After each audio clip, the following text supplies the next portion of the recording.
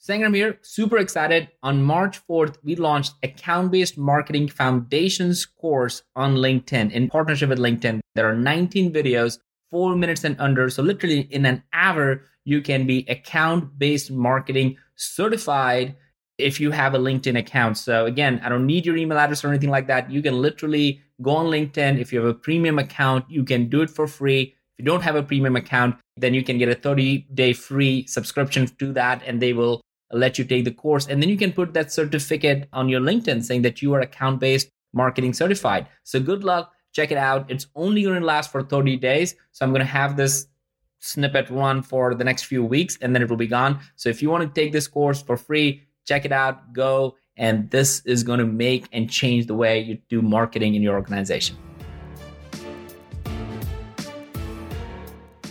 I hate to say it, but you should look for the difficult experience. Don't always go for the lowest friction, lowest common denominator, because at some point in your life, you're going to realize, you could have grown more if you had a greater challenge. You're listening to the Flip My Funnel podcast, a daily podcast dedicated to helping B2B marketing, sales, and customer success professionals become masters of their craft. Today, you'll hear an episode from our Takeover Tuesday series. Every month, we ask a different practitioner or thought leader to host a series of interviews that cover a specific theme that's relevant to our community. And like Sangram always says, without a community, you are simply a commodity. Here we go. Sangram here. Welcome to another episode of Flip My Funnel podcast. As you know, Tuesday is our Takeover series, and Ethan, who's the VP of Marketing at BombBomb, has been interviewing incredible guests around this idea of evangelism. And he's really had the first guest, great topic. Our second guest is even more incredible. So Ethan, who do you have for today's episode? We both had the privilege of interviewing Guy Kawasaki, who is arguably the first chief evangelist and certainly one of the most notable ones. He spent some time at Apple, went and founded a company, and then he got invited back to Apple as their first and actually only chief evangelist. And so we go deep on that background a little bit. He's just a joyful person, and it's a really fun conversation. He preferred to get into the high level, the experience, the history, more than the guts, the operational guts, and some of the other things that I tried to probe at. And it's just a really interesting and fun conversation. How did you enjoy it? Oh man, it was so good. And the best part of this one, I think it may not come in the recording as well, but he waited for us for this call. He waited additional 20 minutes. There was some calendar snafu, but he waited for a call. He was not feeling great, but he still made the commitment, and he did this. So I feel extremely fortunate. I feel like when you have people like that who care about an interview and something that they want to put out, and they have a commitment and they follow through that commitment so well, it just speaks so highly of somebody's character. Yeah, so gracious. Yeah, it's awesome, man. All right, so let's just jump into our interview with Guy Kawasaki. Hey, thank you so much for listening to this episode of the Flip My Funnel podcast. My name is Ethan, guest host. I'm joined here with the real host of the show, Sangram Vajre, and a special guest, Guy Kawasaki, who has just released his 15th book. We're going to get a little bit into that, but we're going to get also into Chief Evangelism today with Canva, in the past at Apple, and some of the awesome stories and joyful energy that he brought to that book and to this podcast. Guy, welcome. Thank you. Thank you for having me. Yeah, super excited. And Ethan, thank you for taking over this whole series around Chief Evangelism. So Guy, again, huge fan, and having a similar title at a much smaller company is an honor to meet like the very first evangelist. And it was awesome to read parts of the book and the early copy. So let's just start with the big question. What does success look like as a chief evangelist? Because I don't know if anybody creates that as a job description. Yeah. Well, evangelism comes from a Greek word meaning bringing the good news. So I guess that the biggest measure of success is that you brought the good news and people are agreeing with your good news. So they bought into your dream. They bought into your vision, your passion. So when I evangelized Macintosh, I was trying to get people to buy into the Macintosh vision, more creative, more productive, graphical user interface, WYSIWYG, all the good stuff. chief evangelist of Canva. Canva democratizes design. So I'm bringing the good news of everybody can create great graphics. Yeah. And I've used Canva myself in the, on and off, and it's super easy. So I can see why the similarity of, something like Apple, where people love the product itself. Canva, people love the product itself. So that makes a lot of sense. Cool. I really enjoyed the story of how you connected with Canva and how you became the chief evangelist, and especially the way you worked the math out there, just the serendipity involved and the chances of arriving there at zero. Also in the book that we don't need to go through here immediately is your first stint at Apple was also as an evangelist. And there's an interesting story about A, how it started, and B, how it ended. But can you bring us to 95 when you go back to Apple for your second spell there, where your title was chief evangelist, generally regarded as the original chief evangelist role. What was that about? Like, what were the measurements? How was it structured? How did you what are the kind of the guts of that? So when I returned to Apple in 1995, it was a very different Apple. It was hardly the most valuable company in the world, $1 trillion valuation. Most people thought Apple would die. So I returned to Apple. Apple was supposed to die. Michael Dell was telling Apple, give all the money back to the shareholders and close the company. So my job was to preserve the Macintosh cult, the Macintosh religion. And that's what I did. I made sure that the believers, the true believers, continue to believe. And email was a big part of that. I remember your offering about the evangelist in the book. Just for people who don't understand evangelism, who are the main stakeholders in it? And what was the function of the email lists? Yeah. So how do you go about your business? So basically, the start of great evangelism is that you have a great product or service, because it's very hard to evangelize crap. So, Macintosh was a great product. Canva's a great product. It's easy to evangelize those things. So you're trying to get people to buy into your dream. And I think the most powerful method is a demo that you show them a Macintosh. Now, you have to take yourself back to 1984 for this. And you show them Canva. I think one of the concepts of evangelism is you're not trying to bludgeon people into becoming your customer. You show them the way, and they either get it or not, really. You don't bludgeon people to become believers. Yeah. Yeah. And during that time, guide, who did you report to? The second time, I reported to Don Norman for a while, and then I reported to Garino De Luca, I think.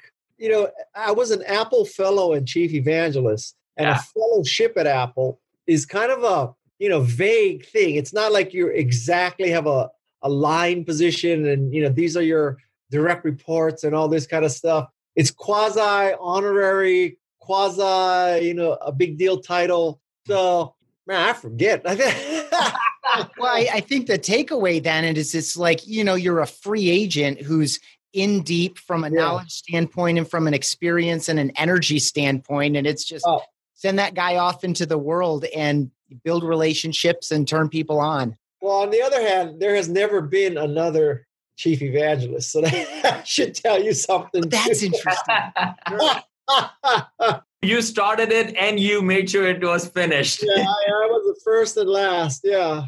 Well, along those lines, now, you obviously have been also working with Mercedes-Benz, and you're a brand ambassador for them. What's the difference between the two roles of chief evangelist as Canva, brand ambassador, or are all these just terms? Yeah. Well, with chief evangelist of Canva, I have a free account. With chief evangelist of Apple, I had all the free Macs I wanted. And brand ambassador Mercedes, I get any Mercedes I want. So there's a lot of similarities. Well, there is one. So that's really cool. Now, what would you say to other evangelists that are out there? I would put myself in that category. If you want to do a really good damn job of evangelism, what is it, like maybe the one thing or something that you would say, you got to think about this. This is your job. As I said, it starts with a great product or service, because it's very hard to evangelize crap. And then I really think, again, I said this, it's about the demo. I mean, a demo is worth 1,000 PowerPoint slides. You know what I'm saying? So it's about the demo. And it's also about a philosophy that you believe in your product or service because it's good for the other person, not for your quota, not for your commission, not for your income. I'm not saying that if people use Canva or when people bought Macintoshes, it wasn't good for me. It was. But, I had the attitude of, I want you to use Macintosh because it'll make you more creative and productive. I want you to use Canva because it'll enable you to have great graphics. And by the way, honestly, it is also good for me if you do this. Yeah. So focus on the demo, focus on the great product, focus on improving people's lives. Yes, that sincerity behind it is the key, like tying it over to the other person. Otherwise, it's just a straight sales role, right? Yes. I mean, you can make the case that evangelism is the purest form of sales. Sure. That's a great takeaway. I want to change direction just a little bit. One of the themes that comes out in the book is your passion for formal education. I love the line from your dad that, no matter what happens, we always have money for books. Really fun stories about your forays into medical school and law school. Briefly, very briefly. Yeah. And they're really funny stories. But you did do an MBA. And the thing I'm interested in having you just kind of expound upon is, there's a theme in popular culture and in business culture, like the hustle culture, this hustle and grind thing that maybe kind of denigrates formal education as unnecessary and a waste of time and a waste of money. But you obviously have a deep passion for it, deep respect for it, committed to it yourself. Can you talk a little bit about that? Yeah. Well, complex question. I think that learning doesn't end when you graduate from school. Many people think, okay, so I got my degree, boom, done. That's it. That's not true. And I also think that a lot of learning doesn't have to occur in the classroom. But I'll also say that, I understand the theory of, pursue your passion. You don't really need a college degree, et cetera, et cetera. So I think that most people, if they can afford it, if it can be done, they would benefit from a college degree because I think, it broadens their horizons. Now, I also understand that, if you're the world's greatest pottery maker or the world's greatest auto mechanic or something, you don't have to go to college to be successful and happy. And if you go to college, it doesn't automatically mean you be successful and happy.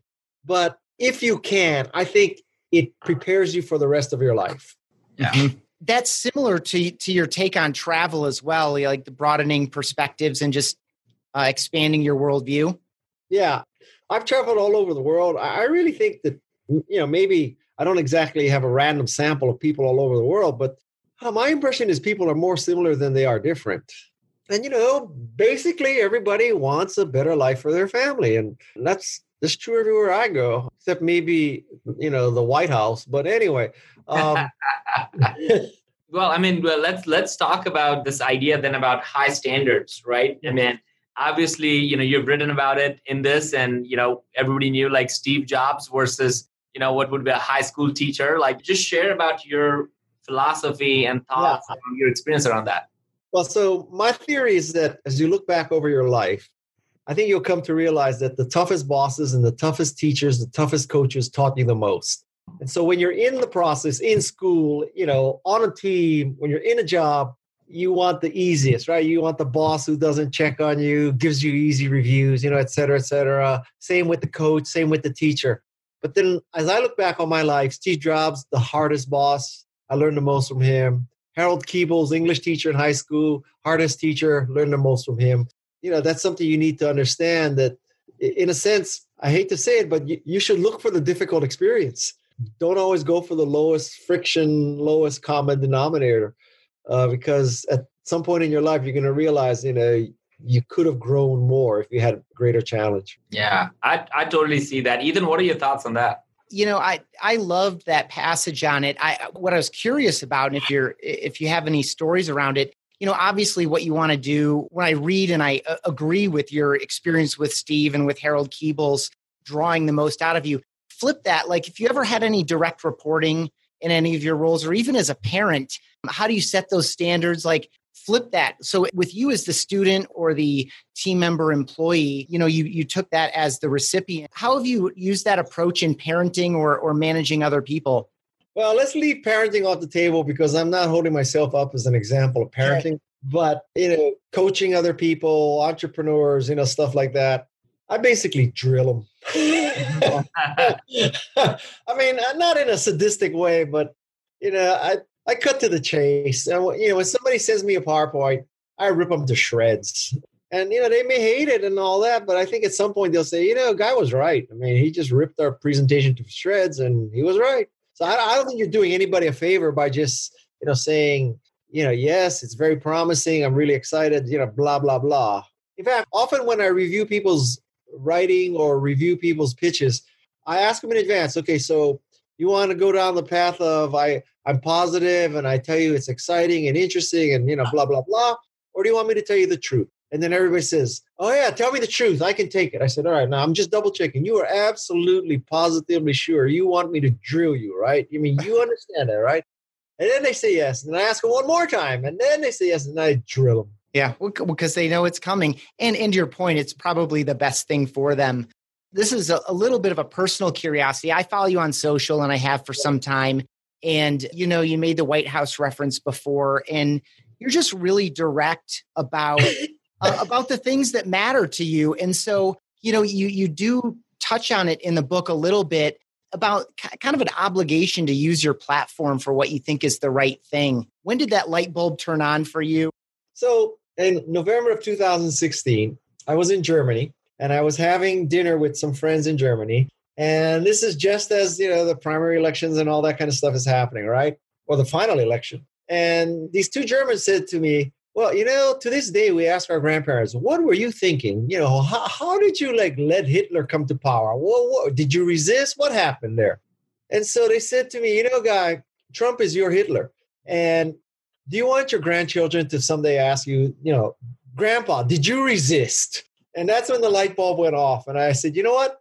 I am going to resist. I'm going to stand up for what I believe in. And, you can be pro-Trump. I mean, freedom of expression, go for it. But don't tell me what I can do. And so since that time, I've been all in on politics. And I use my social media platform now primarily for political views. And this drives some people crazy. I get a lot of hate. And I just block people. I don't even think twice. I just block them. Yeah. And so for you, I felt like the purpose of the mission outweighs any loss of following. Yeah. Well, first of all, I never lost followers. Truly. Some people tell me, oh, Guy, if you come out so anti-Trump, you're going to lose half of your potential audience. It's not true. Half of my potential audience are not those people, for better or for worse, but they're not. I'm not going to lose half my audience. On the other hand, I will really attract, arguably people like you, right? So you see that I took a stand and you agree with that stand, but there are others who disagree with that stand. I would rather have people who really agree with me and really disagree with me than people who not know. And I also think there is a moral obligation. And, as the famous quote goes by, if you just stand by and don't say anything, you're as fault as anybody. Right. So I've decided to take a stand and, they don't like it. They don't have to follow me. I don't care. Life goes on. It's interesting. We've seen that recently with some brands as well who take. Patagonia. Mm-hmm. Yeah. Patagonia. I admire when Patagonia went out and did all that stuff. I went out and bought $150 jeans from Patagonia and I bought a jacket from Patagonia. I didn't need either of them. But I said, if they're going to go like that, I'm going to go buy jeans from them. I don't care. So I did my little thing to support Patagonia. That's super cool. So I know we are kind of wrapping up towards the end. So I'm going to just wrap up with maybe 2 or 3 big ideas because I'll always take a bunch of notes as we talk through it. And we'll obviously share and in the show notes kind of put the link to your book, The Wise Guy, Lessons from a Life, Guy Kawasaki. But here are the big notes. And Guy, we would both, Ethan and I would love for you to share is maybe a challenge for people who's listening to the podcast who are mostly in leadership roles in their organization. What is the one challenge you want to give them? So just think about that as I wrap up with some of these thoughts. So first of all, I did not know. My title is Chief Evangelist, that it actually meant bringing the good news. So now I learned something new about myself. So thank you for that. And then Ethan, you brought up a great point. Like it literally is almost like a free agent kind of bill. Like your job is to go and do that. So I think that was good.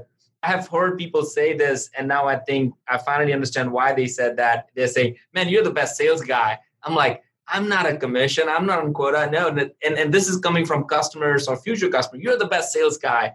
And now I think when Guy, you said that this is the purest form of sales, I get it now. Like, why did they say it? Because we just are totally in love with the problem that we're trying to solve for our customers. And we don't care about how much the deal is, but that's what they love. So I love that part. And then finally, this is so big, and I don't think I've fully absorbed it until this conversation, and I'm going to take more time thinking about this, is look for those toughest experiences in your life to grow. And I don't think I put enough weight on that earlier, because I feel like I'm a pleaser. I like to please others. I like to please even the people who report to me, or people in the company, or people in customers. But I feel like your point around, like, you learn the most or you grow the most probably in a bigger way when you have the toughest teachers and toughest critiques of yours. So well, just to be clear, okay, I'm not saying you should be a masochist, okay?